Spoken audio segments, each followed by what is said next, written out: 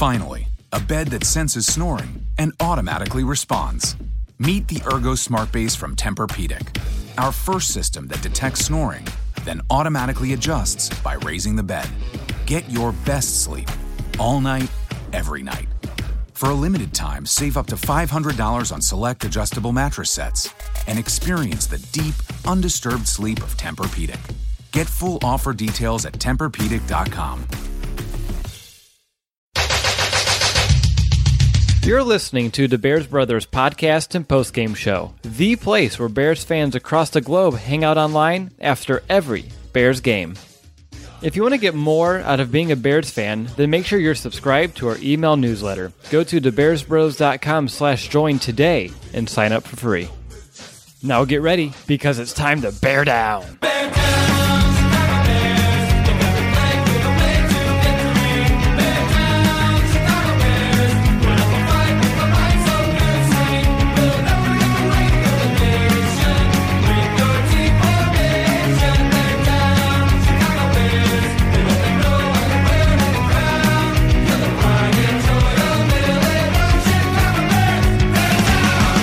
Welcome back, Bears fans, to another episode of the Bears Brothers podcast. This is Nicholas Moriano subbing in as the host for Will DeWitt, as he is currently enjoying his vacation.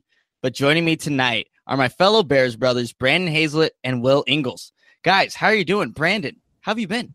I've been good. I'm kind of disappointed. Past YouTube viewers have seen my watch tan before. It's my watch is starting to kind of fall apart on me. So other than that, I'm in real good shape because I need something like cover that up because it's like a moon and people. That's a different shade than the rest of me. So other than the watch, I'm doing pretty good. Yeah, I've seen that tan there, or lack of tan there. You definitely got to get a new watch or something. But Will, you told me that you have finals week coming up the next week. How are you doing this week? You feeling nervous, feeling prepared? What's your mindset like right now? Well, I'm in the process of editing a music video that we did for a client. So a lot of stress, a lot of late nights. Happy I can take a departure and talk some Bears football with some awesome guys. So I'm happy right now, but the second we sign off, it's going to be a different story. So. Yeah, back on the grind there. Well, good luck with you. My brother's also, he's actually graduating this weekend from the University of Iowa, so I'll be down there this weekend to see him do that. But, guys, we have a great show in store for our fans because it's all about answering those fan questions that we got submitted throughout the week, and we really thank you for that. There were a lot of great questions. It was hard to pick which ones we wanted to do. Before we get into that, but I just want to make sure that everyone goes and subscribes to the YouTube channel, gives us a review on Apple Podcasts, and I get all the notifications. So if I go and see that we didn't get any new subscribers by the end of the show, I'm going to be a little bummed out. But before we do that, also make sure to go follow Brandon on Twitter, and you can do that at B Hazlett, and that's BHAZ, all caps, the number 1 ETT, and then Will Ingles at Will Ingles, and then you can follow me at Nicholas Moriano. And then one last thing before we get into answer these questions, a lot of people have asked me, Nick, how did you meet Ryan Pace last weekend? Well, here, I'll give you the background to this story. I scheduled a haircut at Funk's Barbershop maybe 3.5 weeks in advance because I wanted to do a story on the barber, Lawrence, who actually cut Zach Miller's hair while he was in the hospital. So that day, last Saturday, was Cinco de Mayo. I get on the train, and I'm scheduled to get into the train station about 1:30. The barbershop's about a 6-minute drive, Uber drive, so plenty of time. While I'm on the train, it's a 13-minute delay. So I'm kind of freaking out a little bit. Am I going to be able to make it to the barbershop, be able to get my haircut that I scheduled, and, hopefully get a story? So I get to the train station, call an Uber. First guy calls me. He's like, I can't find you. Well, I'm right in front of the train station. What do you mean you can't find me? So I have to cancel that, lose $5, whatever. Call another Uber driver, and in his bio, I see it says, it's hard for him to hear. So I'm thinking, all right, this is just perfect. Get in the Uber, and he's trying to do the small talk. I'm like, hey, I got to get to the place fast. He's like, fast? I'm like, fast. So we book it. Get there with a minute left. It's 1:59, enter the barbershop. And when you see it, it's a glass window, and the first chair you see in this barbershop is Lawrence's. And I'm looking, I recognize the barber. I follow him on Instagram and stuff. So I notice it's him, but I look in the chair, and I'm like, I do a double take just to make sure everything's real. It's just Ryan Pace sitting there. And what's funny, the thing is, I had my appointment scheduled at 2. It's 2:10 now. Ryan Pace is taking my time to get a haircut. So I'm like, you know what? That's completely fine. That's a general manager of the Chicago Bears. You do what you got to do. I told that to the cashier, but after he got his haircut, he goes to pay. I introduced myself. We obviously met him at the combine, and he actually remembered Brandon, Will, and I. So that was really cool. And I won't give up too much information on this, you guys. People did ask, Without the ones like you who work tirelessly to keep things running, everything would suddenly stop.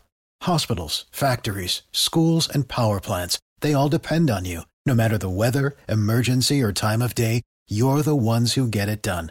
At Grainger, we're here for you 24/7 with supplies and solutions for every industry and access to product specialists ready to help. Call, clickgrainger.com, or just stop by. Grainger, for the ones who get it done. asked him about being on the podcast. Well, we talked about that. I got some information from Ryan Pace. I'm currently talking with a guy within the Bears organization. Won't say who, but it's in the works. Hopefully we can get him on. But I did talk to him about that. So that's how I met Ryan Pace. That was Cinco de Mayo. So it was just a random Saturday that kind of just happened. We kind of have an act for just running into people. But yeah, that's how it happened. So now you guys know the story, and hopefully later down the road we can get Ryan Pace on a podcast. That would be amazing. But guys, you ready to answer these fan questions? Let's dive on in. Let's do it. All right. Let's do it. First one comes, I hope I pronounce these right. And, Will has always said that he's not good at pronouncing names. Same here. These are Twitter names, so it's even worse. Twitter handles. So at Wally _, I guess. So the question is, what is the worst record this team could have without being a disappointment? And Brandon, I'm going to hand it over to you. The worst record this team could have without being a disappointment. I think 5-11. I know that seems kind of low, but Vegas has the Bears pegged at 6.5 wins. And being fans, I think we shall naturally take the over. I know I am, but anything under 5 is a disappointment because that tells me that something didn't click somewhere. I really think that the team can go 3-1 against the AFC East, losing only to the Patriots. But there's a lot of new pieces to this team, especially on offense, and I think it's really going to take some time for them to kind of gel.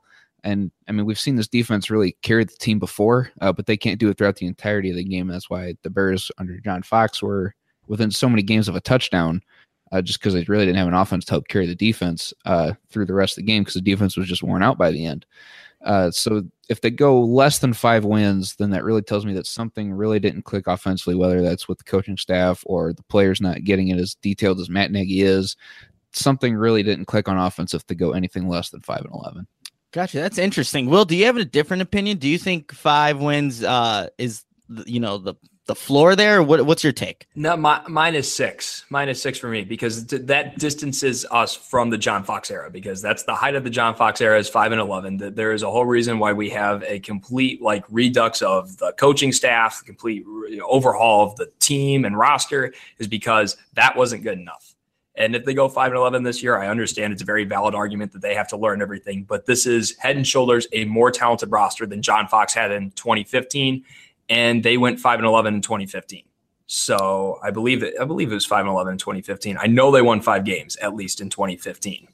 Yeah, but that's my thing is that this is a separation from that era, and it needs to be better than that. I understand 6-10 because I think, like Brandon mentioned, this is going to be a team that is in a lot of one-possession games. And one-possession games at the end of the day can be 50-50. It is a Connor Barth missed field goal away. It is a bad PI call. It is Kyle Fuller lining up offsides on a Saints field goal attempt early in the game that comes back to bite you later. That comes down to one snap game. So I understand if all of those go against the Bears, which recently they have been. In 2016, the Bears are 1-6 in one-possession games. In 2017, they're 2-6. I mean, it's something that has, bitten the Bears in the past, but if those balls keep bouncing the wrong way, I understand 6-10. They're competitive. They're a new team, and they are at least taking some small strides forward from the John Fox era. Gotcha. So I actually have more expectations for this Bears team going into 2018. I think that the worst that they can do without being a disappointment for me, I think 8-8. I think the additions that they've made and just seeing the success from other teams. You look at teams like even the Eagles and Rams. Doug Peterson had Carson Wentz going into year 2. He played at an MVP level, obviously with Wentz before he went down. Not saying that Trubisky can do that, but you see what he can do with a second-year quarterback. Then you have Sean McVay, first year as a head coach. That's what Matt Nagy is going to be. And you see what Jared Goff does in year 2. Makes those strides, and it's a playoff team. So I'm looking at this team 8-8, and anything less than that for me is a disappointment just because of the additions they made. And when you think about it, 14 wins, 33 losses in the past 3 years. This organization really needs to start winning now. I know Pace signed that extension. Obviously, Nagy's here. He's going to be here obviously more than just 2018, but this team really does need to start winning. And I don't think you can make those excuses anymore for the Bears. Like Nagy's in his first year. Trubisky's still learning the offense. All that's been done before by other teams. And I know every team is different. They all have their unique situations, but it's been done. So that's why I expect this Bears team. And we'll get into a couple questions about the schedule. I just see them being able to at least get 8 wins. I was looking at the schedule being optimistic, and usually I'm not very optimistic about these things because the Bears have always disappointed. But this season, with the additions they made, I think is going to be a lot better. So 8-8 for me is the floor for this team. That would be a pretty good floor, honestly, better than anything the John Fox era. You guys have anything to add to that? Or you want to move on to the next question? I had a question for both you guys real quick. I joined the Rams Talk podcast last night, and they were a little more optimistic about the Bears than I was because of this discussion we just had. I think there is going to be a little bit of a learning curve that's going to hinder them early. And as they continued on after I left, I heard them talking about, the Rams coming up to Chicago and the Rams potentially losing that game as a trap. Do you guys have either of your wins in the floor against the Rams, or do you think that's – I just find that curious since I was on that last night. Gosh, when do they come up again? I'm blanking December 9th. It's like December. That's the thing. Week 14. If it's a bad weather game, I could see that being a trap for sure. That could be one where Jared Goff is having a hard time slinging the ball. It becomes like one of those 20-14 type of games. That's when I could see the Bears pulling out. But if it comes to talent-wise, not like. Right. Yeah, I'm right with you, Will. But it only comes in as a trap. That's exactly what Brandon says. So, if the Bears are, week 14, they're rolling somewhere near like a 7-7 or 6-7, counting in the bye, or 7-6. I don't think that happens the same way. They're much more ready. So I only see that as a quote unquote trap game. Yeah, I played through a couple scenarios where the Bears are winning certain games, losing other games, but each time they came to the Rams, despite whatever may happen, I just had them losing that game. I think the Rams I picked them early to maybe represent the NFC in the Super Bowl. That's how good I think this team can be, and there's no signs of them really taking a drop off to what they did last season. But yeah, the Rams are going to be really good. Again, we don't know who's going to be playing at that time, who's going to be more injured. So, and it's week 14, or already looking down the line there. But guys, let's move on to the second question. It does have to pertain to the schedule. At CC Tucker _Tucker, he asks, what is your record prediction if we win the first game against the Packers versus if we do not win? If we do not win, it will obviously be a huge confidence boost that could carry this team for a while. So I'll start off with this. I think when I was looking at this schedule, and like I said, I was going through different scenarios. Regardless if the Bears win or lose to the Packers week 1, I actually see them winning their next 3 games and finishing around, like I said, that 8-8, maybe at best, I think 9-7. And that's, I think, a lot of things got to go right. They got to stay healthy, but you look at those first 4 games, week 1 at Green Bay. So let's say they lose that one. You have week 2 versus Seattle on Monday night. That Seattle team is nowhere near the team that was dominant the past couple of years. That defense is no longer the same. Legion of Boom is essentially gone. Week 3 at Arizona. I think, if it's Mike Glennon playing or if it's Sam Bradford, who knows? Even maybe Rosen. We don't know yet. So I think they can win that one as well. And then Tampa Bay. I think this would be the 4th straight year if Tampa Bay were to beat the Bears. Like, there would be 4 wins in a row against the Bears. I don't think that they won in 2015. Bears won 2015, okay. 26-21.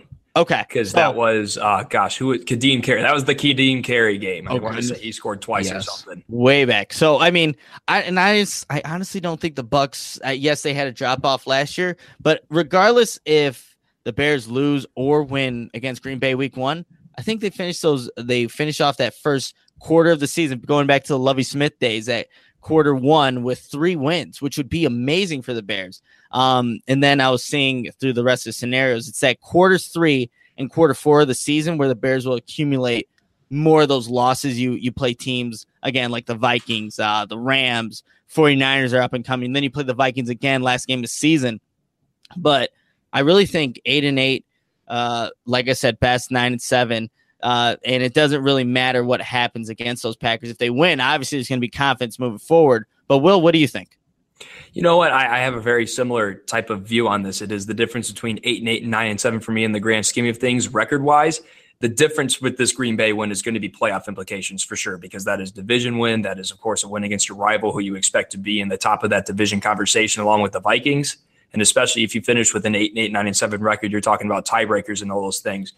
My little anecdote when it comes to, an opening day win, my freshman year when I came to Augustana, we got a new. Does a robot know you like a neighbor? Insurance Corporation will fulfill requests to cover anyone, anything, anytime, anywhere, with most standard algorithm in the order it was received. Please hold. Robots don't know you. We do. At Farm Bureau Financial Services, getting the insurance coverage you need always starts with a conversation. Find a Farm Bureau agent at fbfs.com/protect. It's your future. Let's protect it. Head coach, very interesting, an offensive mind as well. We had a primetime game underneath the lights. We were expected to lose the game. It was a powerhouse from, I can't remember where it was. I can't remember where they're from, but we were expected to lose. It was a high scoring game. We get an interception as in the 2-minute drill, we're able to take a knee and run out the clock. We win 42-39 or something along those lines. Huge win. We finished the year 4-6. Confidence and momentum is a strange thing. And I think we saw that exact same thing happen in the NFC Championship this year. Everyone's thinking the Vikings win against the New Orleans Saints on a crazy last-second play. They're going to ride that momentum right through a second-string quarterback in Nick Foles. It's like momentum's a funny thing because they had that one interception, and all of a sudden that balloon went real quick. So I don't exactly buy the momentum argument, but as far as a win against a division opponent early on in the year, that really affects playoff chances, even if it only moves the win column 1 tick in the other direction. What about you, Brandon?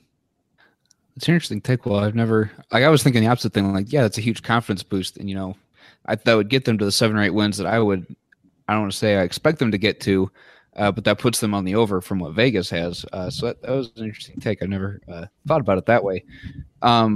So I think it goes a long way, but it's like you said, it's just a 1 tick in the win column gets them to that 7-8 wins that they should get to if they win that first game. If they don't, I mean, the Bears in the first quarter under the John Fox era. Now I understand this is a new era, but under the John Fox era, they really struggled in the first quarter of seasons.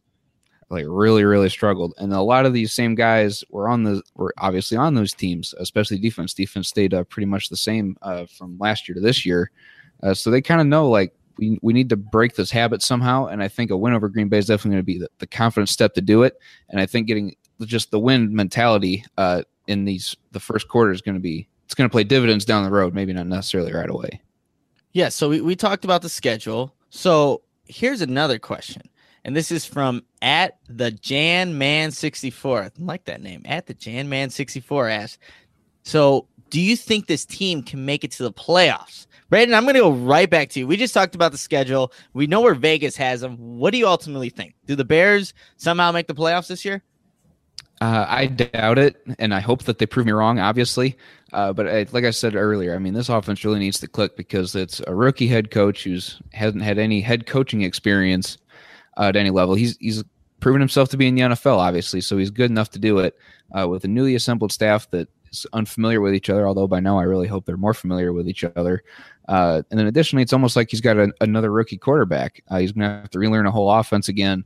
He's going to have to re-click with some wide receivers. There was some overhaul there, brought in new guys, brought in Trey Burton at tight end as well. So there's going to be a lot of chemistry things that are going to have to be worked out, especially early on.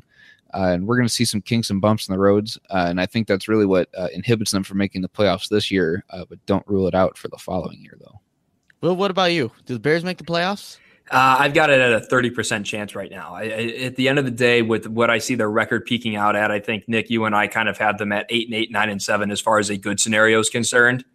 10-6 for me is the absolute ceiling for them. But even at 10-6, this is a very stacked NFC conference. It's going to come down to a lot of tiebreakers. Whether that's division, whether that's conference wins. I mean, it is just a matter, like you say, you think they could go 3-1 against the AFC East, right? I mean, okay, 3 wins if they're, 8 or 9 against AFC opponents, it's not going to help them when it comes to those tiebreakers to get into the playoffs if it's a wild card spot. So that's where things get a little bit dicey for me, even if they're on the high end of their win total. So I've got a 30% chance. Don't rule it out. I think there will be meaningful games played in November, December. But do I think they make the playoffs? Not likely, but certainly a possibility. Hey, it'd be nice to have meaningful games in November and December where there's a big portion of the season still to be played. So for me to answer this question, yes, no, I don't know. Honestly, the NFC is stacked, you guys. And, Will, you're attributing to that. Vikings, Packers, Falcons, Panthers will be back. Saints will be there in the mix. Eagles, Rams, the Cowboys I expect to be back. 49ers are an up-and-coming team. We talked, obviously, the Bears. The Lions are the Lions. You never know what they're going to do. Probably not much. And then the Giants will be better. Yeah, exactly. But here, I will give you some statistics, though, about the playoffs and how they played out. This comes from Pro Football Talk. So the NFL playoffs have frequently had a year-to-year turnover ratio of about 50%. Last season, that was 66%. The AFC, half the teams in the AFC made it in 2017, didn't make it in 2016. So that was the Jaguars, Titans, and Bills. And then in the NFC, even more teams. The Eagles, Vikings, Rams, Saints, and Panthers that made it this in 2017 didn't make it in 2016. And then once you get to the playoffs, there's no guarantee you'll make it back. In 2016, the top 2 seeds in the NFC didn't make the playoffs in 2017. And that was the Cowboys and Falcons. The AFC was a little different. Patriots and Chiefs were the top seeds. They both made it. But that just shows me there's a lot of fluctuation, especially in the NFC. So it's not to say that the Bears can't make it, because it happens. There's teams that make it to the playoffs, then they don't make it back the next season. A lot of things have to go right. The Bears need to stay healthy. They obviously need to win these games against the NFC opponents. But, history has showed that teams that haven't made it can definitely get into the mix. I'm going to say no, though, for right now, just because it is, again, the first year of Matt Nagy. I think they'll be a lot better and surprise a lot of people and be that team. Maybe not in 2018, but in 2019 coming in, they're going to be a team that you're probably not going to want to face. But, yeah, right now I'm going to say no to that question. But moving on, we have our 4th question of the night, and it's from @Colin Babington. I think I said that right again. I apologize for not, pronouncing these Twitter handles right. But the question is, what are your projected offensive and defensive players of the year for the Bears? Will, you can start this one off. All right. Do we want me to name both of them off, or just go offense first? Let's name them both and then give your explanation for why. All right, so I've got Mitchell Trubisky as the offensive player of the year, and then Eddie Jackson as the defensive player of the year. I think Allen Robinson might be the popular pick for offensive player of the year, but I think this is going to be an offense that really spreads the ball around. And the benefactor of that, if anybody, is going to be Mitchell Trubisky. I think he's going to be a guy. I mean, we saw with Alex Smith and KC that they even like to get him running the ball a little bit, and it's going to be, if anything, Trubisky being a point guard of sorts, and that ball is going to go to everybody. And maybe Allen Robinson gets the lion's share of that, but I think Trubisky's going to have, the big numbers that we haven't seen from a Bears quarterback in God knows how long, really. So I think at the end of the day, Trubisky's going to take home the offensive honors. Eddie Jackson's the guy that I really expect to take the biggest leap on this Bears defense this year. You watch the tape, Eddie Jackson is a step behind making a bunch of big plays. Between interceptions, pass breakups, forced fumbles. I mean, he is just a step late in a lot of plays last year. I think he's a type of guy who's going to break down that film. I think Fangio is going to get in his ear and really going to help him take that final step to really be the best safety at the Bears have had since Mike Brown. And I expect that kind of season from him this year. He's going to be that takeaway machine. He's really going to get that secondary fired up to a la Ryan Pace. And he's going to take home Defensive Player of the Year honors for Chicago. I like it. Brandon, what about you? Do you have any different players at offense and defense MVP this year? I do have 2 different MVBs, is what I like to call them here. Yeah, see, I had to plug it in somewhere. My offensive MVP is going to be Jordan Howard. I mean, he's had 2 straight 1,000-yard seasons. He's got a pretty solid offensive line in front of him still, with some new young blood and James Daniels up there at guard. presumably that he's going to be up there anyway, but it's still going to be a very solid offensive line for him to run behind. And he's going to be the rock that really helps this offense roll. If Trubisky is going to struggle to grow his completion percentage to over 60%, I mean, he's going to be able to carry the load reliably, and we know that he's going to be able to do it. I still like Jordan Howard to get 1,000 yards. I think he can do it for a third straight year, to be 100% honest, especially in this offense. As much as the ball's going to get spread around, I think Jordan Howard still gets his touches, and even with the ball getting spread around more, it's just going to open up more running lanes for him to get some bigger yards. On defense, I'm going to take my guy, Adrian Amos. PFF had him ranked as an all-pro last season, and Bleacher Report had him voted as the best safety in the league. Believe it or not, I thought that was pretty cool because that's my guy, you know. But I think he's going to take that next big step to be able to continue to grow. He sounded really, really confident when he was on Good Morning Football. I think that's on NFL Network. I watch all the highlights for it when the Bears guys are on there, and I can't remember the name of the show or what network it's on. But he was on there. He was talking. He just sounded really confident, really looking forward. They had him. They showed highlights of some of his biggest hits he's had throughout his career, and he had to pick songs for what he'd have in the background. And I mean, he wants to continue to do that kind of thing and play downhill like he does, be aggressive, and I think he's going to continue to do that, and he's going to grow. Gotcha. So we have Mitch Trubisky in offense, Jordan Howard, and then we have the two safeties. All right, I like it. So, Will, I also have Mitch Trubisky as my MVP for this season, just with the new weapons around him, new offensive system, year 2, that familiarity. I think he's just going to have a monster breakout season, and everyone is really expecting him to take his game to the next level. I think if this team is going to have any type of success, Trubisky's got to be the one to do it. But now he is now the leader. He's the guy, and success will come if Trubisky has a good season. On defense, I went with Leonard Floyd. I think this is a guy who still has to prove himself. He's missed 10 games in 2 seasons, 6 last season, 4 in 2016. But he still had the second most sacks on the Bears with 4.5, despite missing 6 games in 2017. And he had 7 sacks in 2016. So the Bears are going to be better up front. They have more depth on the line, and that will help Floyd to get to the quarterback. But I think, like I said, he still needs to prove himself. He's got to show why Ryan Pace moved up 2 spots from 11 and 9 in the 2016 draft to go get him. And I think Floyd, if he can stay healthy, I think he has the technique, the speed, the ability to just get around tackles and cause havoc in the backfield. So I'm really expecting him to have a big season. And like I said, the guys up front are really going to occupy, those offensive linemen. And I think this Bears defense in general is just so much better that you really can't really double team one guy. So Leonard Floyd coming off that edge for me, I think I'm expecting him to have a big season. I know he wants to go out there and prove himself. He's going to be right next to his former Georgia Bulldog teammate, Roquan Smith. I think Leonard Floyd is going to have a breakout season. I'm really surprised. And, we all have great picks for the defensive guys. Surprised no one said Akeem Hicks. And Brandon, I swear, when you went, I'm like, trenches. It's got to be Akeem Hicks. But, hey, I mean, still a great pick. Yeah, I mean, I thought about Akeem Hicks. I think he's definitely deserving of it, but he needs to be able to show that he can continue the pass rush throughout the entirety of the season rather than just the first half. Yeah, and I think with more defensive playmakers, he's going to be healthy for the longevity of the season, which will be good for, obviously, the Bears defense and all Bears fans. All right, let's get on to our 5th question now, and this one comes from Reed Weber 320. Looking back, would you rather draft Roquan Smith or Quinn Nelson if he had dropped to us? And I'll just start this off. Obviously, after seeing how the draft played out and seeing who the Bears were able to get in the second round, I'm still going to stick with Roquan. I guess I don't know how I didn't put this together pre-draft, that I just didn't see. I underplayed the role, really, of not having a true leader on the defense. And when Roquan Smith was drafted, that's what first went into my mind, kind of. The Bears got their future leader of this defense, a linebacker, an inside linebacker, and that's exactly who that leader needs to be. And just for some reason, as I was kind of looking at each prospect, and obviously I had my guys that I liked, I never really put a leader as something that the Bears actually needed on that defense to take it to the next level.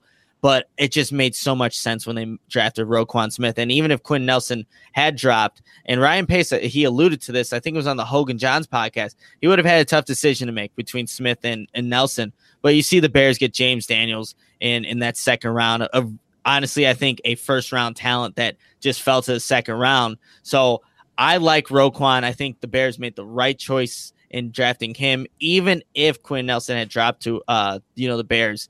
But Will, what's your take? Do you like Roquan? Would you have taken Quinn Nelson? I'm going to share your view here, and it definitely took me a little bit looking at the draft, post Saturday to really view everything, and then seeing what Daniels does opposed to Quentin Nelson. Now, am I saying that Daniels is a better player than Nelson? No, I think Nelson's one of the best guard prospects I've seen in my entire life. But I think what Daniels does well is what Nelson lacks, and that's that real good ability to get out in space. And that just seems to be the direction that Nagy likes to go in with his offense. And that's not to say Nelson wouldn't have succeeded in Chicago. I think he would have been a great pick. But I think with what they got in the second round, which I think was an A player, in the second round that fits the scheme probably better than Nelson would have. Even if Nelson would have succeeded because he is just that raw of a prospect and that great of a player, I think Daniels fits their needs more. I think he fits the scheme more. And then you already kind of said it all with Roquan Smith, that he is a guy that I don't think a lot of Bears fans understood that we needed, but that we did desperately need, not only from the intangibles level, but from just the future of what linebacking will probably be in the NFL. And that's going to be covering a lot of space in a very small amount of time. And I think that's what Smith does best. Yeah, Brandon, what's your take on this? Quinn Nelson, Trench's guy, or Roquan Smith, future leader of the Bears defense? I know I kind of skewed that in one way over the other, but yeah, what's your take on that? First of all, I thought Will absolutely nailed that. Took a lot of things I wanted to say, and he threw it out there, which is great. And as much as I loved Quentin Nelson, I really, really did. I wanted him, obviously Trench's guy. But with so many additions to the offense that they did in free agency, I think going defense first round was the right move. Getting Roquan Smith, double the right move. They say, two lefts don't make a right, but Ryan Pace made two rights, so that's 2 thumbs up in my book there. So I think Will really just nailed it. James Daniels probably fits the scheme better than Quentin Nelson does. Yeah, and I know that pre-draft, Brandon, you and I, we both, if I had to choose a linebacker, Roquan or Tremaine Edmonds at the time, I was an Edmonds guy just because of, we didn't know what he could be. Like, could he be that edge rusher? But, just after the pick was made for Roquan Smith, it just sunk in. And I think, I don't know, I haven't met a Bears fan yet that has not liked the pick. And, he wasn't even one of my top. He wasn't even my top. He was my 5th guy, I think. But now that he's there, man, I'm so glad that we got him. So, absolutely. Consensus is Roquan Smith, you guys. 2 thumbs up. 2 thumbs up. We'll get on to our 6th question now, and this comes from @Lord_Johnny23. What's going on, Johnny? Where does last year's 5th round Jordan Morgan fit on the O-line now? Brandon, we're going to go right back to you. This is a very good question because we haven't seen much Jordan Morgan at all. There's been some discussions about him moving to guard because when he came in, he was big and he was a tackle. So they were like, he's probably going to be able to move to guard. And that discussion's kind of heated up a little more here in this offseason before they drafted James Daniels. And I think he could still be a guard, play either backup to either Kyle Long or James Daniels, depending where Eric Kush ends up, left or right guard. But he, like I said, he's also played tackle. So it really depends how he's grown and developed athletically as to far where he lands. I think he does make the roster as a backup. It just really depends where he's been at in his progression as far as gaining athleticism to be a better tackle as he lost some weight. But even then, I think he could still play guard just fine if he hasn't lost the weight. Yeah. Will, what's your take on where Jordan Morgan fits within this offensive line group now? I'm not quite as confident that Morgan makes this roster. When you redshirt a guy, there's no guarantee what he's going to be in year 2. And like Brandon said, it has kind of been a Where's Waldo kind of thing with Morgan. It's like, well, I don't know where he is. Has anyone heard from him? Is he still kicking? Is he in the witness protection program maybe? So, of course, the hope is that when you draft a prospect as raw as Morgan, that he develops and he takes a lot of things out of year 1. But right now, he's the odd man looking out for me. I think the Bears take 8 linemen into the season, if I had to guess. And I think Leno, Long, Massey, Whitehair, Daniels, Kush, and Saul are 7 that are going to be there. I'm pretty confident locking those in. Maybe Saul, you got to have a swing tackle somewhere. And I think Saul played well when asked. I don't think he's who you want to start, but, as a swing tackle, I think he fulfills that role. Well, that leaves you with Watford, Grisou, Morgan, and Cameron Lee as, odd men out. So if you ask me, I mean, there's a chance they carry 9. That's certainly possible. And then that makes that competition a little less, intense. And there's no telling, which undrafted free agents they could also bring in that also compete with them. But, right now, if they carry 8 linemen, Morgan's seat's pretty hot because I think Rasu's kind of a stock going low kind of guy. Mm-hmm. But, when a roster spot's on the line, you never know how a play is going to ignite and change. So right now, you think Rasu's got a chance to make the team even with Cody Whitehair and James Daniels both being able to play center? Yeah, I think like I said, I think they're both kind of on that 8th man spot. I think it's possible. Do I think it's likely? You got to point Morgan on my 8th spot. I agree that they're going to carry it. I just have Morgan as my 8th. Yeah, and I think, and is Morgan the inside looking in? Yes, but when you're on the 8th spot, that's not exactly a comfortable position, and that's just where I have him right now. For sure. All right. I like this offensive line talk. Not really. I had to actually go watch film on Jordan Morgan to see if he actually played, and he did most of his playing. It was in the 4th preseason game against the Browns. Yes, that's what I was doing with my day-to-day. It was a slow day at work, so I was watching a Browns-Bears preseason game. And according to 247 Sports, he actually played 50 snaps in the preseason. 29 came in that preseason game, so that's the only one I really wanted to watch. But and Will, you mentioned they also brought Earl Watford from Arizona, so he's a guy that I do have right now in front of Jordan Morgan. So and where they had Jordan Morgan playing was at that right guard position, primarily in that 4th preseason game against the Browns. So if you're looking at the depth chart right now, it'd go Kyle Long, probably Watford, then Morgan. So, and if they're thinking maybe 8, maybe 9, it's going to be tough because now you obviously added James Daniels. Eric Kush is obviously going to be there. You have your 2 tackles. There's a large number of offensive linemen we just don't know about Morgan. Obviously, you don't want to see a guy that was drafted be let go just a season after. But it's definitely a possibility. So with that being said, I just don't know where he actually really fits on there. I have him as 3rd string, regardless if he plays left guard or right guard. So Jordan Morgan, the odd man looking out, he has to really show in camp, and especially with this scheme, this offense where these guards are going to be asked to go to the 2nd level. Let's see who can be the best in space. That's really, I think, what's going to determine if a Morgan or a Watford, one of these guys, really outplays one or the other, who can show that they can block at that 2nd level, who can pull better. It's a lot of versatility that these offensive linemen need to have now, and it's just going to come down to that. So we'll end up seeing what happens, but that was a really good question because, the offensive linemen obviously is not a group that's really talked about as much, but they're arguably probably the most important group on the offensive system other than quarterback. So yeah, Jordan Morgan, we'll see what ends up happening with him. So we are on our 7th question, and this comes from @Diesel DC3. How many wide receivers are on the 53 and who misses the cut? Bellamy, Fowler, Wims, Gentry. So I'll start this one off.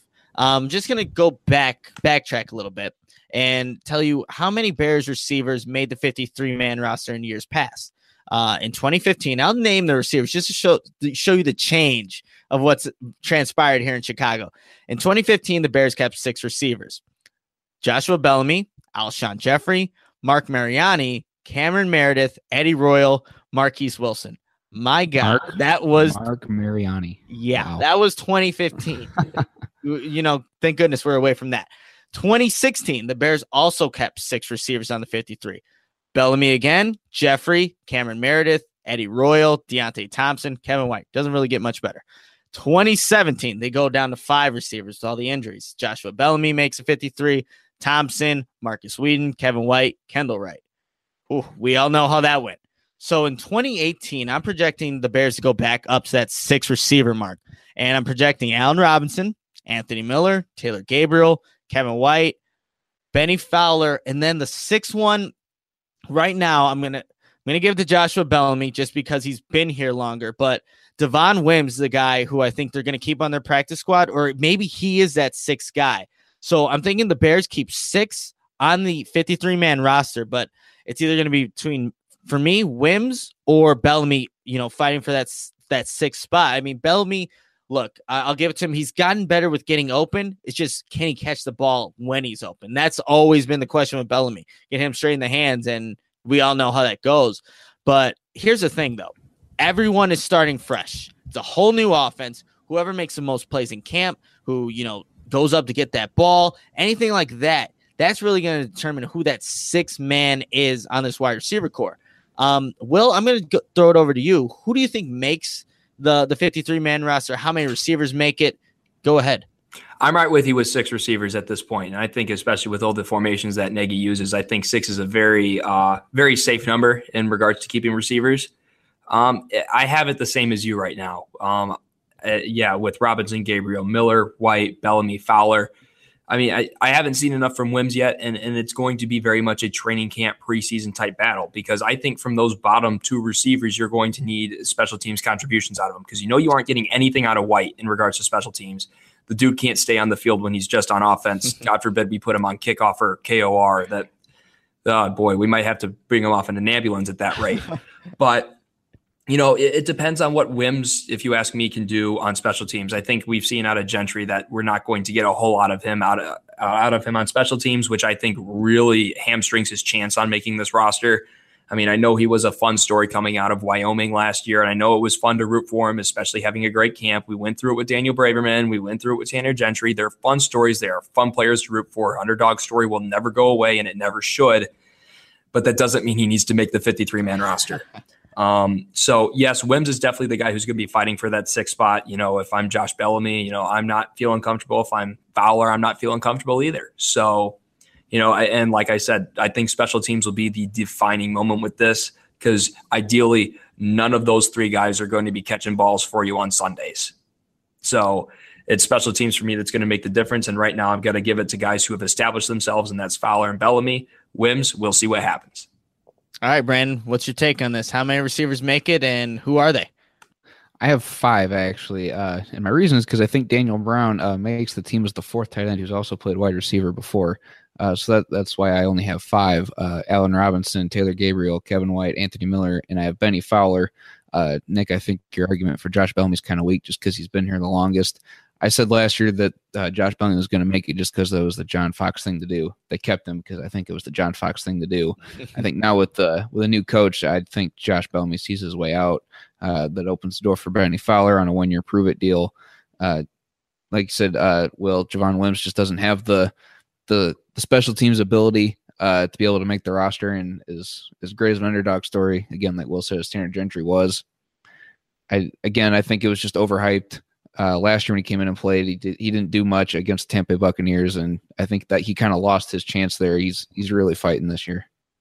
Yeah, and speaking of underdog stories, my guy from Iowa, Matt Vandenberg, is going to get a try with the Bears. Maybe he's a great guy, but again, those guys are not ones that really make that 53. It's great stories, like you said, but hey, I'm with you, Brandon. If Bellamy doesn't make the roster, I'm not going to say I didn't hate it, because me and with the Bellamy over the years. He just drives me insane. But I don't know. I think just with consistency, and you just need, I think in this scheme, you just need a lot of wide receivers, because there's going to be a lot of guys in a lot of different positions making plays. But we'll see what ends up happening. I think. But to further back up Brandon's point on 5 receivers being on the roster, I mean, there are a lot of kind of tweeners especially at the running back position, if you ask me. I mean, and it's also with Burton as well. Mm-hmm. You have a lot of guys who kind of function as both players there. So if you're looking for that, 5 receiver-ish kind of deal, you technically have more than that on your roster, because Benny Cunningham and Tariq Cohen are, if you ask me, more wide receiver than running back. Maybe Cunningham a little bit more, in between, than Cohen being more of a receiver gadget guy. If Taquan Mizzell is still out there and he's much more of a gadget receiver, I don't think he makes the roster. Right. But I mean, he's just another one of those types of players that is on the current Bears roster going into camp. And like I said, Burton's another one of those guys. Shaheen's not your typical tight end either, and Sims is probably your inline guy. But I mean, there are a bunch of guys who are capable of lining up outside. So there is a possibility that five receivers are on this roster, which, yes, likely means a long-awaited goodbye to Joshua Bellamy. But it still remains to be seen. Yeah, I mean, I'm glad I don't have to make these decisions, because there's a lot of guys on there, and obviously you got to keep it to 53. But yeah, it's going to be interesting when it all comes down to it, because like you said, Will, there's a lot of guys that can function and, play kind of those 2 positions, those tweeners, like you said, but it'll be interesting for sure. All right. Our 8th question comes from Devin Deal. What do you think of trading for either Shane Ray or Shaq Lawson? Seems like both are miscast in their current situations and could add needed depth to our outside linebacker core. Will, I'm going to go back to you with this one. What do you think about that? Shane Ray, Shaq Lawson, are those guys that interest you at all? I mean, is a trade even possible? What are your takes on that?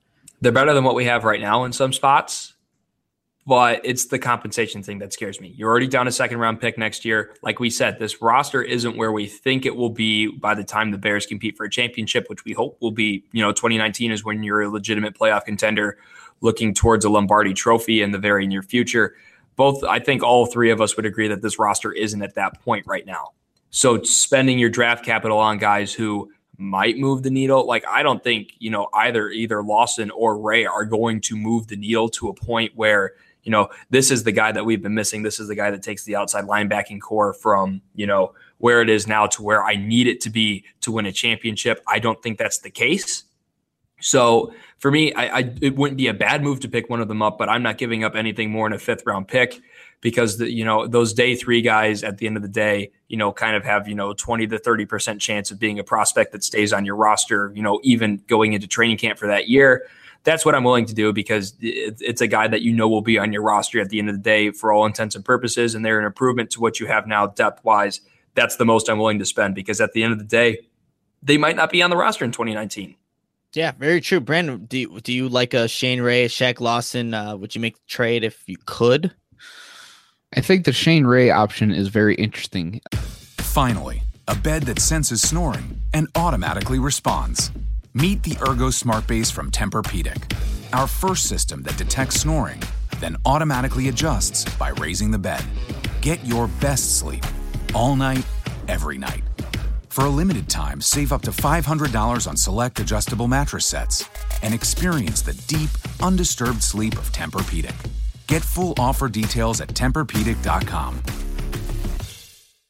Because the Bears are going to get a serious firsthand look at him in training camp when they have joint practice with the Broncos. So if he struggles and gets cut, we don't have to trade for him at all if the Bears don't want to, obviously, because he might get cut. I mean, if he's still a miscast, and that's just kind of a projection, speculation, it may not even happen. So then they could just pick him up if he gets cut. I think that's very interesting, especially because they can look at him very firsthand. Like Will said, I wouldn't give up a whole lot as far as a trade because like Shane Ray and Shaq Lawson, they're solid players, but they don't do much to improve the pass rushing as a whole. This, like the way the pass rush is set up now, it's going to have to be a very even balanced effort from everybody to be able to get to the quarterback because there's not, aside from Leonard Floyd, he's the only guy who's going to be able to consistently get to the quarterback, him and Akeem Hicks. So it's got to be a balanced and effort from everybody. Everyone has to put forth their best effort each and every passing down to get there. And neither of these guys are really going to be someone that you game plan for on offense when you're looking at the Bears defense. So it's interesting because the Bears are going to get that firsthand look at Shane Ray this offseason. And if he's there, I see no reason why you don't pick him up if he gets cut. Gotcha. So I was actually thinking more if the Bears were to make a trade for either one of these players, I'm going to go Shaq Lawson only because, again, both of these players are both first round talents. Shaq Lawson being the 19th overall in 2016. He has had some injuries just like Shane Ray has, but he's got 2 years left on that rookie contract. So if you were to trade for him, essentially you're going to be paying what, obviously he's making as a rookie. So you're not paying that top tier talent for that outside linebacker position or defensive end, what he kind of plays. And right now he hasn't really had as much success in the NFL. And, there's been speculation from scouts saying that he might actually be better at that outside linebacker position, but he plays the defensive end in Buffalo. That's if I had to choose between these two guys. I'm not saying that I would make the trade because Willie made a great point because how much better do the Bears get? Do they make them okay? They can compete right now, or to where they still need to get some pieces, obviously establish themselves as a good team to actually compete. So I don't think even with either one of these additions that really does much for them. But I just want to mention before we get on to our next question, we just had someone in the chat say that, Will, you look like Tanner Gentry. What do you have to say about that? I mean, I just saw that in there, and then I'm trying to picture what Tanner Gentry looks like. If I could run like Tanner Gentry as a linebacker at Augustana, I think I'd be getting a lot more playing time. So I guess I can't be too upset. If I had as good a hands at Tanner Gentry, I probably wouldn't be on defense either. But, I'll take that as much of a compliment as I can. Yeah, and in the chat we see some funny, weird things. Brandon, we've seen like an Adam Sandler. I've gotten a Kyle Shanahan. So we've got some weird things. So people comment on Will's beard when they're in the chat. So thank you guys for doing what you do and commenting in that chat. It always keeps it fun. So we're gonna go to our last question of the day. And it's our 9th question, and it comes from Bear Intrigue. Which undrafted free agent has the best chance to make an impact as a rookie? And I guess I'll start this one. Undrafted free agents, those are, guys that I wouldn't expect to make really significant impacts or really big impacts on a team just because, well, they're kind of at the low totem pole there. But a guy that the Bears have brought in who's going to be participating in rookie mini camps this weekend, Kevin Tolliver from LSU, the 6'3", 204-pound cornerback, a guy that obviously played in the SEC, has played against some really good competition in the 2017 season. He had 14 solo tackles, 13 assists, not really big numbers, but he was able to stay consistently with the receivers. But it's a guy, he maybe didn't get drafted because of his attitude. There's a lot of scouts, a lot of people around the league said, he has a talent to maybe become a starter in this league one day. But man, that attitude, just something about him, like the arrogance that he has. And when you think about it, is that a guy that maybe Ryan Pace wants to really bring onto this roster because of the culture that they've now established, which seems like a really core group of guys, but he can play football. So it would be interesting to see. That's a guy. And again, I don't really think any of these guys can make an impact as a rookie, but you're looking at special teams. Who's going to contribute on special teams, make that tackle, be the gunner. You have to, fight to two guys to get to the punt return or something like that. So not a guy that I'm expecting a big impact from, but maybe somebody that can compete. And at the cornerback position, outside of Kyle Fuller, Prince Amukamara, there's not as much depth as you would like at cornerback. And that's why I was surprised they didn't draft one this year, or a defensive back. But yeah, that's who I have. Brandon, who do you got as an undrafted free agent? I know you were, we kind of talked about this a little bit in our chat that when Will had Roquan Smith as the first pick and he yelled and he was so happy and you were kind of frustrated or whatever. And we seen that, the Bears signed Michael Joseph as an undrafted free agent. That's the guy that I picked in the 7th round of my mock draft on the show. Does that count for anything? You know what? He's on a team. I'll say it counts. Okay, because I have him making the biggest impact as a rookie. As a cornerback, Bryce Callahan, also an undrafted free agent rookie when he came to Chicago. Came from not as small school as Duquesne. He came from Rice University, but still an undrafted free agent, came in and was able to make the big impact that he had. And he's still one of the guys that we coveted. We all wanted him back to be re-signed. If he can't stay healthy, I mean, maybe Michael Joseph's a guy that can outplay LeBlanc for that slot and make a big impact because he had 15 interceptions at Duquesne. Like Ryan Pace says, he wants those guys who are going to dominate at that level of football. And Michael Joseph was always the guy who was just always seemed to be a step ahead of the quarterback. He was jumping routes all the time. He had 15 interceptions in his 3 seasons there. So I'm going to take Michael Joseph as my guy if Bryce Callahan can't stay healthy in the slot. What about you, Will? I'm going to go with running back Ryan Nall out of Oregon State. Like you said, Nick, this isn't the 2015-2016 Bears. The undrafted free agent story isn't one that's likely to be as big of one going into training camp as it has been in the past. This roster is completely different. Pace, to his credit, tore this thing down from the studs in 2015, has built up a very strong roster. I think I wanted to say something when we were talking about whether to keep 5 or 6 receivers on the roster. It's like, thank God I don't have to make this decision. Whereas, 2 years ago, we're talking, thank God I don't have to make this decision because I cut half the dang team. and I mean, it shows the talent overall. So in regards to making a contribution, I made a bit of a stink a few weeks ago when I was on the podcast about the Bears not having a true number 2 running back. And Null, I think, is kind of a little bit of a carbon copy of Jordan Howard in his running style specifically. I think he's much better in the pass game. What I think makes Null the potential to contribute so much is that he can line up at H-back and that he is versatile in where you can line him up.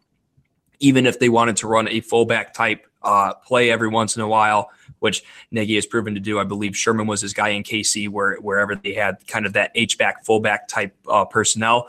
He can flare out. He can run passing routes. He is a more reliable receiver than Jordan Howard, but he is capable of having that, go-ahead running style. I don't think he has the vision and the ability to cut that Jordan Howard does. He's not going to break off, 20-yard gains regularly like Jordan Howard does.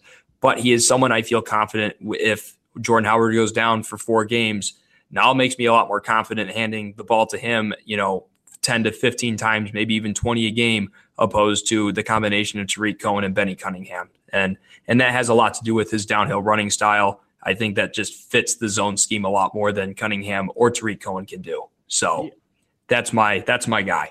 Yeah, definitely. I mean, and you made a good point. In 2015, these undrafted free agents were able to make a contribution on the team, like a Bryce Callahan, and obviously Cameron Mears was a part of that class, had his breakout season in 2016.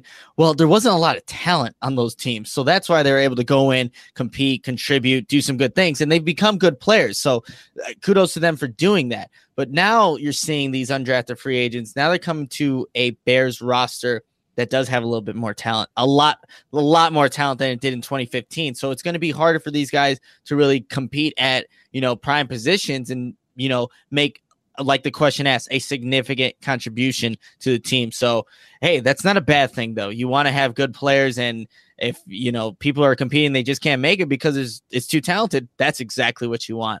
But guys, that's all of our questions for today. I mean, that was fun. We had a lot of good questions, a lot of good discussion. We got in depth about offensive linemen in the group there. That's always great. So yeah, it's going to be exciting. But that will do it for this episode of the Bears Bros podcast.